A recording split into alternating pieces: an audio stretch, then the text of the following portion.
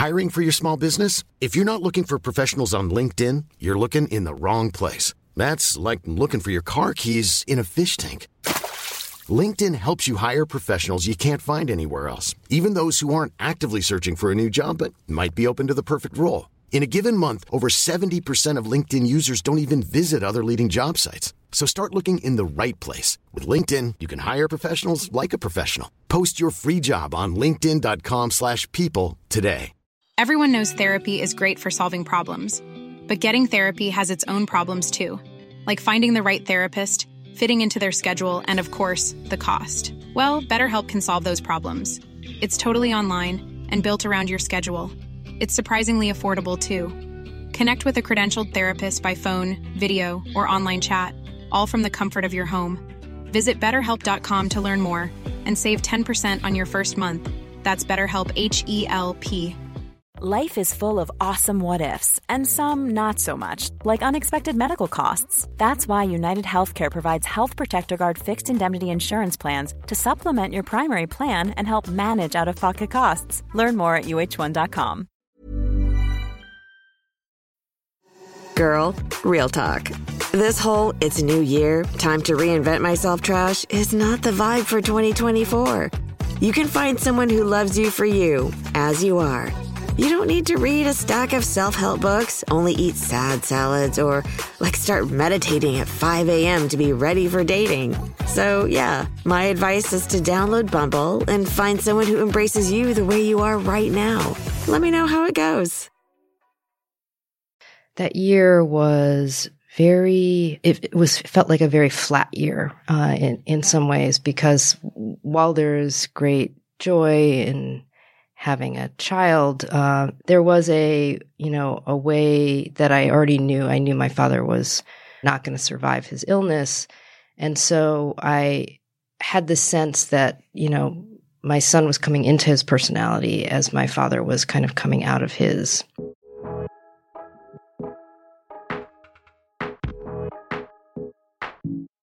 My name is Jordan Kistner, and this is Thresholds, a series of conversations with writers about experiences that completely turned them upside down, disoriented them in their lives, changed them, and changed how and why they wanted to write. Hi, everybody. Jordan here, recording once again from not a real recording studio, but making do. And I'm so thrilled to be introducing this conversation that I had with Wendy S. Walters, who is a writer and an artist who I admire so much. And this conversation, as I've been reflecting on it, is a lot about riding the line between life and death and having to kind of straddle between relationships with a person on the one hand who is just coming into the very beginning of their life, and on the other hand, somebody who is at the very end of their life. And that's a subject that feels a little bit fresh and raw for a lot of us right now, since there's so much concern about mortality and illness right now. But it's also one that's been on my mind for most of the last 2 years, because I was working on this piece, partially for the book, partially for a reported piece of journalism, wherein I was spending a lot of time with people who are death investigators or part of the medical legal death investigation apparatus. So a lot of coroners, death investigators, medical examiners, and forensic pathologists. And something that surprised me about spending time with those people is how light they were. I think I had expected, purely out of my own folly, that people who voluntarily handled the dead or performed autopsies or were just around injury and death all the time, electively as their job, that there was going to be something a little bit macabre or morose or Wednesday Addams-y about them. But they were not at all like that. They were engaged with life, actually, in a way that I found to be exceptional. And in particular, there was this one doctor that I got to spend a lot of time with, Dr. Elizabeth Mooney, who is a forensic pathologist. She was the youngest forensic pathologist at this particular practice where I was spending a lot of time. And she was both someone who went to work every day and conducted autopsies and dealt with some of the darkest, saddest, most violent, most difficult realities of being a human being and how people live and how people die. And then also, she was this blue-eyed, bright-faced, cheerful voice, young mother. I would have met her on the street and thought she was a kindergarten teacher. There was something very buoyant and light about her. And she had a young child. And so she, in her daily life, was sort of moving back and forth between the space of ushering new life into the world and ushering expired life out of it. And she was pretty forthright about the fact that not everybody has the emotional temperament to be able to do that. There are a lot of people who can't do the kind of job that she does, period, right? Like a lot of people are not going to be able to handle being around so much death. But she also taught me a lot about how to be graceful in moving between those two realities of the world. There was a day when I was watching her perform an autopsy, and I was there with a photographer who I was working with on this story.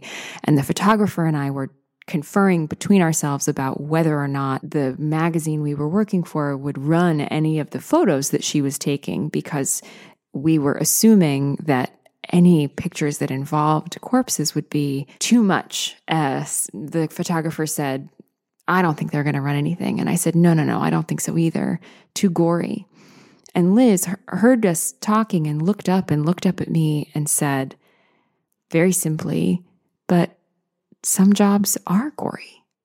And it took me aback because it reminded me of something that she was constantly reminding me and her colleagues were constantly reminding me, which is that simply because it's unpleasant for us to think about doesn't mean that it's not there.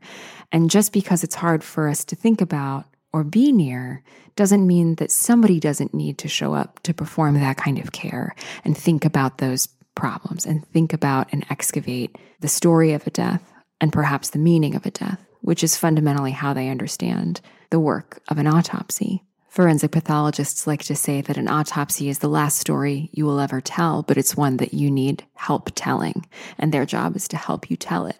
And that notion of death being something that requires or involves storytelling just as much as birth or life is something that is really at the heart of this conversation that Wendy and I had, and at the heart of her story, which she says she is still learning how to write and maybe learning how to live.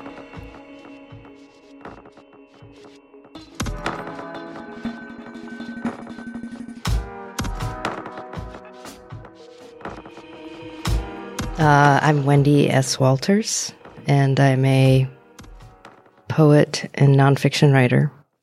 When you said threshold, I was a little bit lost in some ways because I feel like there is a kind of continual threshold that I seem to be perched on. And then I realized that in some ways has to do with my relationship to responsibility and my relationship to family, where there's just a little bit more that's expected of me each day, each week, each year that I hadn't maybe anticipated, when I was younger. So I started thinking about my family, and I started thinking about this, this moment, this particular year I had where my father was very ill and dying and my son was born.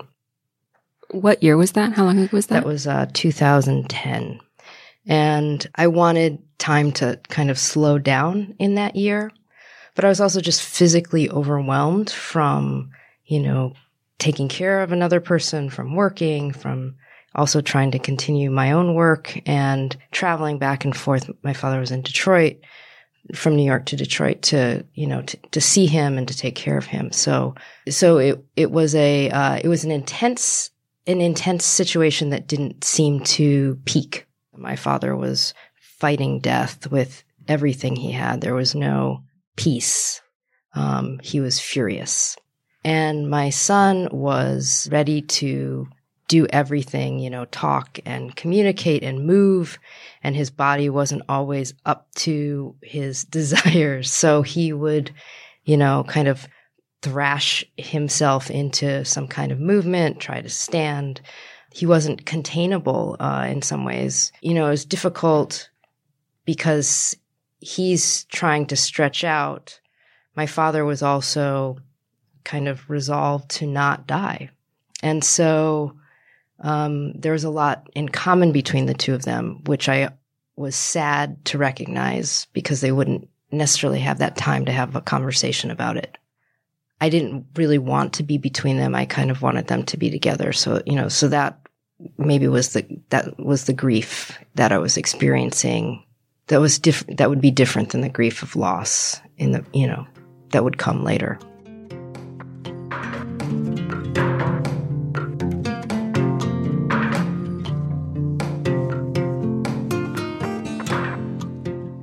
My father would be hospitalized, and he was often in a ward where children weren't permitted. So I would, as not to infect other patients with germs and such. So there was one moment where I had to leave my son with my husband and then fly out to go see him for, 24 hours or whatever. And then I flew back. And my son was quite small then, but maybe he was like 4 or 5 months. But it was the first time he was completely furious with me. And when I came back, he was like just so angry at me for leaving. He wouldn't let me hold him. He was very resistant to me being even around him until until after a few minutes he calmed down and let me hold him. And so that was kind of a weird space for me in recognizing that my son had his own agency. At the same time, my father was annoyed, in my coming and going. And that, that's a dynamic that most people deal with when someone's very ill. It's not all sunshine and flowers. As you're making that transition, there can be a lot of energy. And so, it's a space maybe of being between two personalities, but really just kind of being conscious of how many wills there are in the room. And that's, in some ways, that can be disorienting. In the room, if there's one person who's in charge and one person who's important and one person whose story is the most recognizable, then it's very easy to know what the flow of the room is going to be. But when there's more than one person in the room whose story is very strong, it becomes more difficult to know who to follow in the room, so that was challenging for me. I think at that point I was such a mush pile that it was really my dad and my sons. I was just trying to function. I mean, a story of mine would emerge out of those contexts, but in that moment, it was really their stories. And what do you do with that as a writer, as a person whose work is about, to my understanding of your work, is a lot about picking apart stories and reassembling them and putting different pieces of different people's stories next to each other to try to re-see them. When that kind of thing is happening in your life, how do you respond to that as an artist, as a writer? I think that the amazing thing about other people's stories for me is that the process of showing them or curating them or arranging them for me, I think reveals a lot about what I see. And so that's helpful. I think the process with my father, I did a lot of note-taking and taking his story down. But, when you asked me about thresholds, it's a strange threshold for me, his death, because it just seems to go on. And it's not a space that I've felt completely secure in writing about from a personal standpoint, though I think every project I've done since then is kind of looking at aspects of his life as they relate to bigger questions. Questions of industry, questions of work, questions of race, questions of gender. All of those things would be conversations that I would have with him. And I can't fully predict what his response would have been. So the essay gives me space to investigate some of that.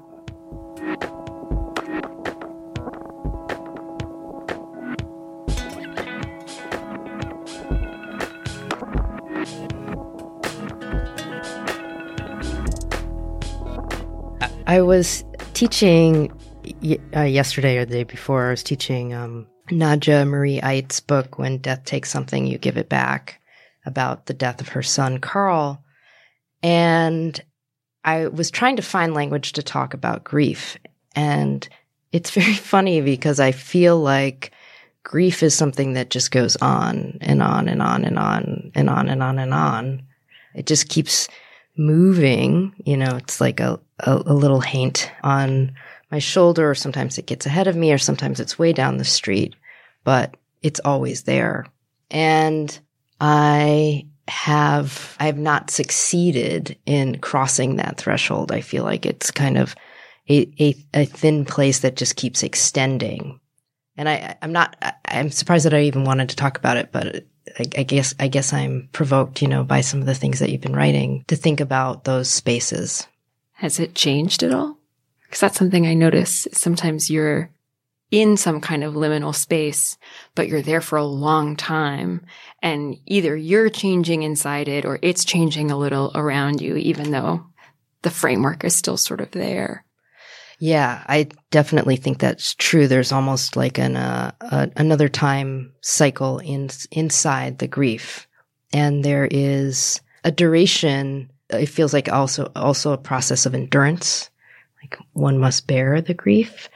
I also find it kind of ridiculous. So when I am beset with grief, I am enraged and also think it's hilarious because it just sneaks up on me and clobbers me without provocation. I might be walking through the subway and somebody's singing a song in the subway as I'm changing from the one to the queue, and all of a sudden I'm a mess. For Christmas this year, my mother gave me, always great on the Christmas holiday, until my mother gave me a flag, one of the memorial flags. And my father had been a Marine, but it wasn't a memorial flag from his service, but it was the flag he had bought after 9/11 to kind of support the country. And I saw the shape of it and I was like, Christmas is ruined. Oh no. And as I'm unwrapping it, I'm like, yeah, and that large sad feeling comes, and it's important, but it's also kind of spectacular in its power in a way that's absurd. There's something that strikes me in your work is reflected in what you're talking about, which is that you can be having this extremely visceral, emotional experience that's about your family, and it's about your identity, and it's about your grief, and it's about your dad, and it's about Christmas, and it's happening under the Christmas tree.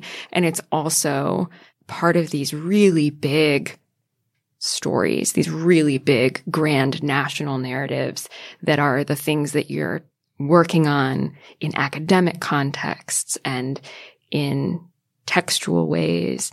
And that is something I love about your work. And that's a correspondence that I'm interested in the way that these kinds of thresholds or liminal places often operate in our lives, is that they seem to feel both extremely personal and absolutely like part of a super narrative. And I have this theory that a lot of artists make work because they're trying to work on it while they're inside it. And I'm wondering if that's what it feels like for you. I like that description. I think there's an inheritance that I got from my mother, which was a sense that the stories of our family's lives weren't small. And no one in my family is famous. So it wasn't a question, or it wasn't a sense of proportion that would be determined by recognition, but it was a sense of value that was created by connection to larger narratives, and to, in some ways, to a very focused moral compass, which people individuated. They took their own take on it. But I think for the most part, my family very much saw themselves as hardworking people. And hard work creates it connects to all kinds of narratives, especially in this American ideology, which could be very specific to a region. I grew up in a region of manufacturing, and that was a specific narrative. But there are specific narratives all over. My grandfather worked in the New York Transit. He was a subway token taker. So there's a narrative there. In some ways, that also has influenced my work in the sense that I am interested in not necessarily what the famous people do, but what the working people do and the ways in which they define their works, and not just that kind of industrial working class idea of work, but what people commit their lives to and how they exercise their values through their contributions. What did your dad do? He worked for General Motors. He was in human resources, as they used to call it, personnel. And what was he like? He was very much a company man. He kind of came up through the auto industry first as a security guard, and then moved into a desk position. And he had that job for a long time. And shortly after I graduated from college, he was suddenly laid off. And so that was a very dramatic moment for our family, but, in particular for him, because he had defined himself really for 20 some odd years as a company man. And so that recalibration of his idea of what work is would shift a lot. The economy was also changing. Everything was going online. It's harder for, an older African-American man to get work. And he found things here and there that he would do. But, eventually he moved into full retirement. Even in that, he saw himself, he made sure that he was a very busy person. And what's your son like? He's a very interesting person. I feel like he's at a phase where he's changing very much. And each day I'm kind of trying to learn who he is. But, he's a great pal. Did they get to spend much time together? No, my father passed when he was 10 months old. Okay, but they did meet. They did meet, yes, and I think they have some things in common in terms of determination and their stamina. But I think they would have had some interesting conversations. I'm struck by you saying that you feel like you're still sort of on that threshold of that experience, even though some of the corporeal and temporal factors have changed, but that it doesn't feel like you're over the experience of welcoming your son into the world and grieving your father's exit from it. Do you think that's something you're going to have to write your way out of? I think so today.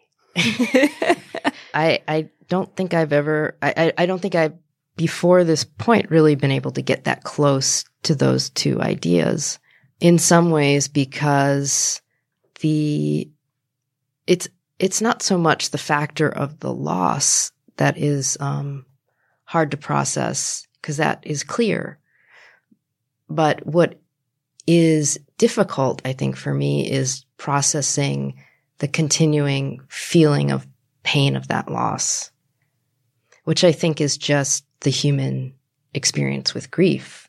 But I wasn't so well studied in it before. There's ways in which I'm not conscious of it at all most of the time. And that's why I find it funny in some ways now when it just sneaks up on me, because it's so strong. And yet here I was just walking through the subway. I was just doing quite well in the day. And it shows up. But, another thing that's really nice about grief is that it can connect you to other people's experiences of loss in a way that I didn't think I could access before that. Do you keep notes in this, as you're in this phase of not feeling like you can really face it head on, and yet everything you're making is a little bit about it? Are you stashing notes away places that you'll come back to? There's lots of notes, but sometimes I don't always trust my notes because they can be misdirections. They can be kind of confident declarations that I know what I'm doing, or that I know what the trajectory of a story is going to be. I'm just very happy in this moment to kind of think about the spaces of transition as being appropriate, that they endure for the appropriate amount of time that they need to. And so I'm trying to really learn from what being in that in-between space is giving me.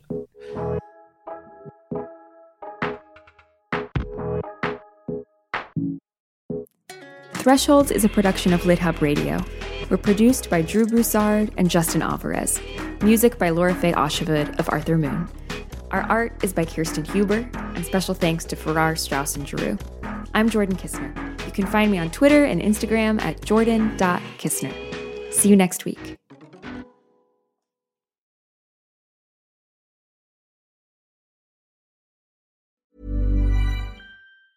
Hi, I'm Daniel, founder of Pretty Litter. Did you know cats tend to hide symptoms of sickness and pain? I learned this the hard way after losing my cat, Gingy. So I created Pretty Litter, a health monitoring litter that helps detect early signs of illness by changing colors, saving you money and potentially your cat's life. Pretty Litter is veterinarian developed, and it's the easiest way to keep tabs on your fur baby's health right at home. Go to prettylitter.com and use code ACAST for 20% off your first order and a free cat toy. Terms and conditions apply. See site for details. Planning for your next trip? Elevate your travel style with Quince. Quince has all the jet-setting essentials you'll want for your next getaway, like European linen, premium luggage options, buttery soft Italian leather bags, and so much more. And is all priced at 50 to 80% less than similar brands. Plus, Quince only works with factories that use safe and ethical manufacturing practices. Pack your bags with high-quality essentials you'll be wearing for vacations to come with Quince. Go to quince.com/pack for free shipping and 365-day returns. Planning for your next trip? Elevate your travel style with Quince. Quince has all the jet-setting essentials you'll want for your next getaway, like European linen, premium luggage options, buttery soft Italian leather bags, and so much more. And is all priced at 50 to 80% less than similar brands. Plus, Quince only works with factories that use safe and ethical manufacturing practices. Pack your bags with high-quality essentials you'll be wearing for vacations to come with Quince. Go to quince.com/pack for free shipping and 365-day returns.